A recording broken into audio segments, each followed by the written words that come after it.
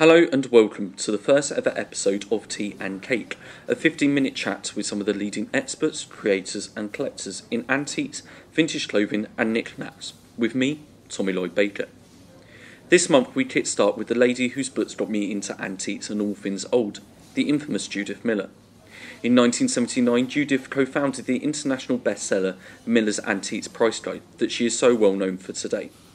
She has lectured at the V&A, Smithsonian Museum in Washington DC, writes regularly for the Financial Times Weekend Supplement, the Scotsman magazine and for the BBC's magazine Homes and Antiques. In 1997, she joined as a regular expert on the Antiques Roadshow, where she has been an established face ever since. She is also a keen Bruce Springsteen fan. I started off the interview by asking her, do you remember the first antique you ever bought? Yes, I do. I was growing up in the Scottish borders, quite interestingly in terms of the Antiques Roadshow. Most of the specialists in the Antiques Roadshow grew up with auction antiques, and I didn't. Yeah. My parents were part of what we affectionately call the Formica generation, in that they got rid of everything, and my mum used to tell me that not only did she get rid of everything, but in those days she paid people to come and take it away. So I actually grew up, now looking back on it, with mid-century modern, that was what I grew up with. And if you'd asked me when I was 12 years old what I was going to be, I would have said a history teacher. And I still love history. And so I started going to just little junk shops in the Scottish borders and Ganeshiels. And I remember one day I was looking at all these old saucers and plates, and one just caught my eye. It had Chinese decoration on it, and I asked how much it was, and I remember the dealer saying, "Oh, just take it," because to him at that time, this would be in the 60s, it had absolutely no value. And then I started to try and find out about it, and it was very, very difficult. If people look back to the 60s and the 70s, if you were a good student like I was, because I went on to study history at Edinburgh University, and you went into libraries, but these things you could pick up in junk shops, they weren't pictured, there was no photographs of them in books, so you had to find other ways of finding out. And a friend once said to me, well, what you need to do is go to an auction, get an auction catalogue, and you'll be able to see the things and also get the descriptions. And so that's when I started going to auctions, and by then I was pretty hooked. Did you find your degree in history helped the kind of passion? I think it helps the passion. I think it's very, very difficult, and people are writing to me all the time saying, how can I get into antiques? It's still a very difficult area to get into, because there are now, I met some people at the NEC Antiques for Everyone who are actually doing degrees or postgraduates in antiques at the University of Lancashire. But it's very difficult to say, how do you get in? I think history helps. Lots of people that write to me wanting jobs and things have done fine art degrees. And although I think all of these things help a bit, there's nothing better than actually handling the thing. And a lot of colleagues on the Antiques Roadshow started off as porters in auction houses, but that's not, they don't take on that many. But I think all these background things, I think you have to have a passion for the past to be a collector. It doesn't matter how far past is, but it's, you've got to be passionate about something. I always say to people, if you're going to collect something you love. Do you think that comes from as well, like from your family's background and what they kind of inherit? Because I know for me as a collector on like 1960s, my house is full of Moorcroft, and I think my mum kind of forced me almost to collect something as well. I don't know, actually, not for me. They were very interested in, as were many people. I mean, my father had been in the war, and I think a lot of people coming back from the war and having gone through the austerity, people wanted bright colours, and so I think that was there in my growing up. And it's interesting, my children are not really collectors either. So in 1979, you published the Miller's Antiques Price Guide that you're so well known for today. Did you ever think it would be the massive success it was? No, I didn't. Really, the idea was to publish a book that I needed. If you look back to 79, it was very, very difficult to get a ballpark figure for what you should pay for something, or what something was worth. And I just really needed that, because I was interested, because I'm not a singular collector. So I was looking at porcelain, I was looking at glass, I was looking at treen, wooden objects. And it was just that, is it Georgian, is it Victorian? Also, is it going to cost me a lot of money, or is it affordable? So, and interestingly, the Roadshow was started just a bit before that. And at that time, I remember phoning up some of the papers to say I was publishing this new book. And they went, oh no, antiques. And so it was quite difficult to say, no, this is a general book for the general public. But by about 1984, I mean, it was selling a phenomenal number of copies in the UK, and then in the US, and then Australia. And then we started doing foreign editions too, French and German. So oh, really? It's and Hungarian. You know, yeah. It's really yeah. Did that fuel any of your personal collections when you started looking more into antiques? Oh, it's cost me a fortune. Because as soon as I go along and spend 3 days with Jeanette Hayhurst talking about 18th century drinking glasses, then I want 18th century drinking glasses. As soon as I've done 3 books now on costume jewellery, and it's cost me a fortune. Because every time I've gone on a photo shoot, you know, you become interested in, and especially because if you are interested in antiques, if you're interested in, you know, say costume jewellery, if you spend some time with some dealers, you know, they will impart a lot of knowledge, you know, they will, because they can see you as a potential customer, you know, as well as the fact that they're really interested. Yeah, of course. So I think that's, you know, I've been very lucky. What's your main collection? Well, my main collection is still ceramic. Luckily, I bought Chinese ceramics a long time ago, so I don't buy any more at the moment. I've got 18th century English Delft, I've got 18th century English porcelain, I've got 19th century English porcelain, I've got quite a bit of 20th century, I've got some pool. Is it all spaced out in your house? Yes, in fact my youngest son's girlfriend is German, who was brought up in a minimalist house, said to me, Judith, why do you have all this stuff? Because, you know, I have my glass collection in the front room, so I have, I started collecting Monart many years ago, just simply because it's Scottish, and it was also very affordable because it's a bit kitsch. And I've got a vast collection of Robert Stent Wilson candlestick, the Sheringham candlesticks, in all different colours. My husband keeps thinking they breed, but actually it's an eBay habit. And my trees, and my furniture, but I like to mix and match. I mean, in my front room, I have a Queen Anne walnut armchair, and in the other alcove, I have a Philip Stark Lord Yo armchair. Oh, nice.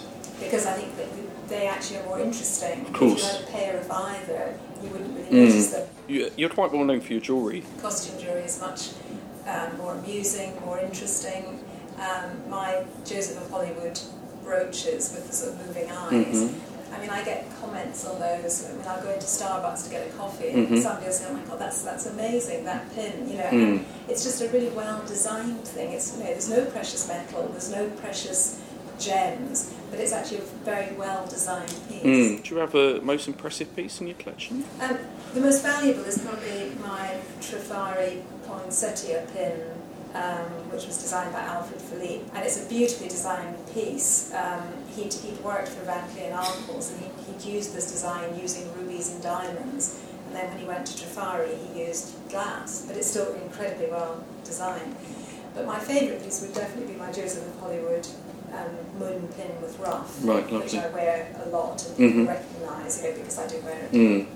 Have you got a piece that holds the most sentiment for you? Actually, it's precious jewellery. I've got a 1920s small sapphire and diamond bracelet that my husband gave to me, which I love. I mean, it's just a beautiful, beautiful thing. But it's actually, and also, it was really sweet. When my son was quite young, he went with my husband to this costume jewellery specialist who are friends of ours, and he bought me a Leah Stein fox pin.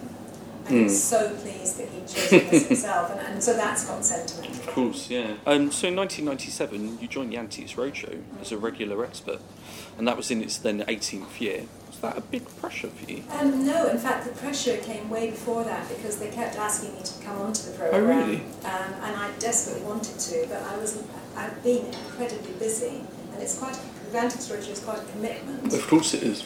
And because I do a lot of work in America, I do a lot of collection tours in America. So, although I desperately wanted to join it because I think it's the most fantastic programme, but then in '97, a friend of mine, Simon Shaw, who I've known for years and worked with on television before, he took over as producer, and he just phoned up and said, "I'm not taking no for an answer, you know, just go on to it, and even if you do 2 programmes, that'll be fine." And so I went on it, loved it, and of course all the other specialists I've known for years, and a lot of them were very close friends, and it was really lovely doing it. So of course immediately I wanted to do as many as I could. Of course, yeah. So I do almost got hooked. Oh, yeah, yes, I did. And it's, you know, it is a lot of work, because on the day, you know, however many people turn up, we will see. Yeah. So there are usually sort of 27 specialists. We can get 5,000 people. Wow. And, you know, so you'll start at 8:30 in the morning and you might finish at 8:30 at night, because you have to see everyone. But it's just great fun, because you genuinely don't know what you're going to see next. Of course. No idea. I mean, somebody comes along, and it's really funny. Somebody will pull something out of their bag, and it's not worth very much money, or not even very old. And then the next minute they're bringing out something that's so interesting. So you just never know. Yeah, it always changes. I suppose that's kind of the beauty with it, though. Well, it is. I mean, it's such a clever format, and they don't muck about with it too much, because people love it. I mean, you know, we get 6 to 7 million viewers on a Sunday night. That's an incredible number. But it's just, I think it's just an interesting program. Yeah. So you've lectured at the V&A, you've lectured at the Smithsonian in Washington, D.C. You write regularly for various magazines and newspapers. Yes. What's next? I'm just about to start filming the next series of the Antiques Roadshow. So I've got about 8 of those to film. And we've got Bruce Springsteen coming to Europe again, so we shall be going to see him in Munich and Milan and Paris. Touring all over. Do you tour all over to see Bruce Springsteen? Well, we go. We don't. I mean, we actually just go. But what we try to do, because my youngest son's really interested too, what we try and do is actually go to Milan and do the cathedral, go to galleries, go to museums. Tie it into our holiday. Yeah, we just have a long weekend. Yeah, nice. Maybe a city we haven't been to before, and work out all the places we want to see, and also, of course, go to antique shops. So you've seen the times change a lot with, I suppose, eBay coming in, as you say, apps, e-books. Does that scare you slightly? No, I find it fascinating. I find it absolutely... My husband says when he first met me, I was like writing longhand with a fountain pen. I now have a multi-relational database. I'm constantly interested by the possibilities. I think that's the worst thing, and I think the antique trade had to get their heads around this. The worst thing is to stick in the mud and say, no, I don't want to do this. You know, you've got to adapt. You've got to adapt to it. It's like fashion changing. If you're a dealer in brown furniture, then you had to sort of change a bit because nobody was buying it. So you had to look at the fact that mid-century modern was in, and you have to adapt. And we've adapted our books in the same way. I mean, my price guide and handbook now is very different to the ones I used to produce.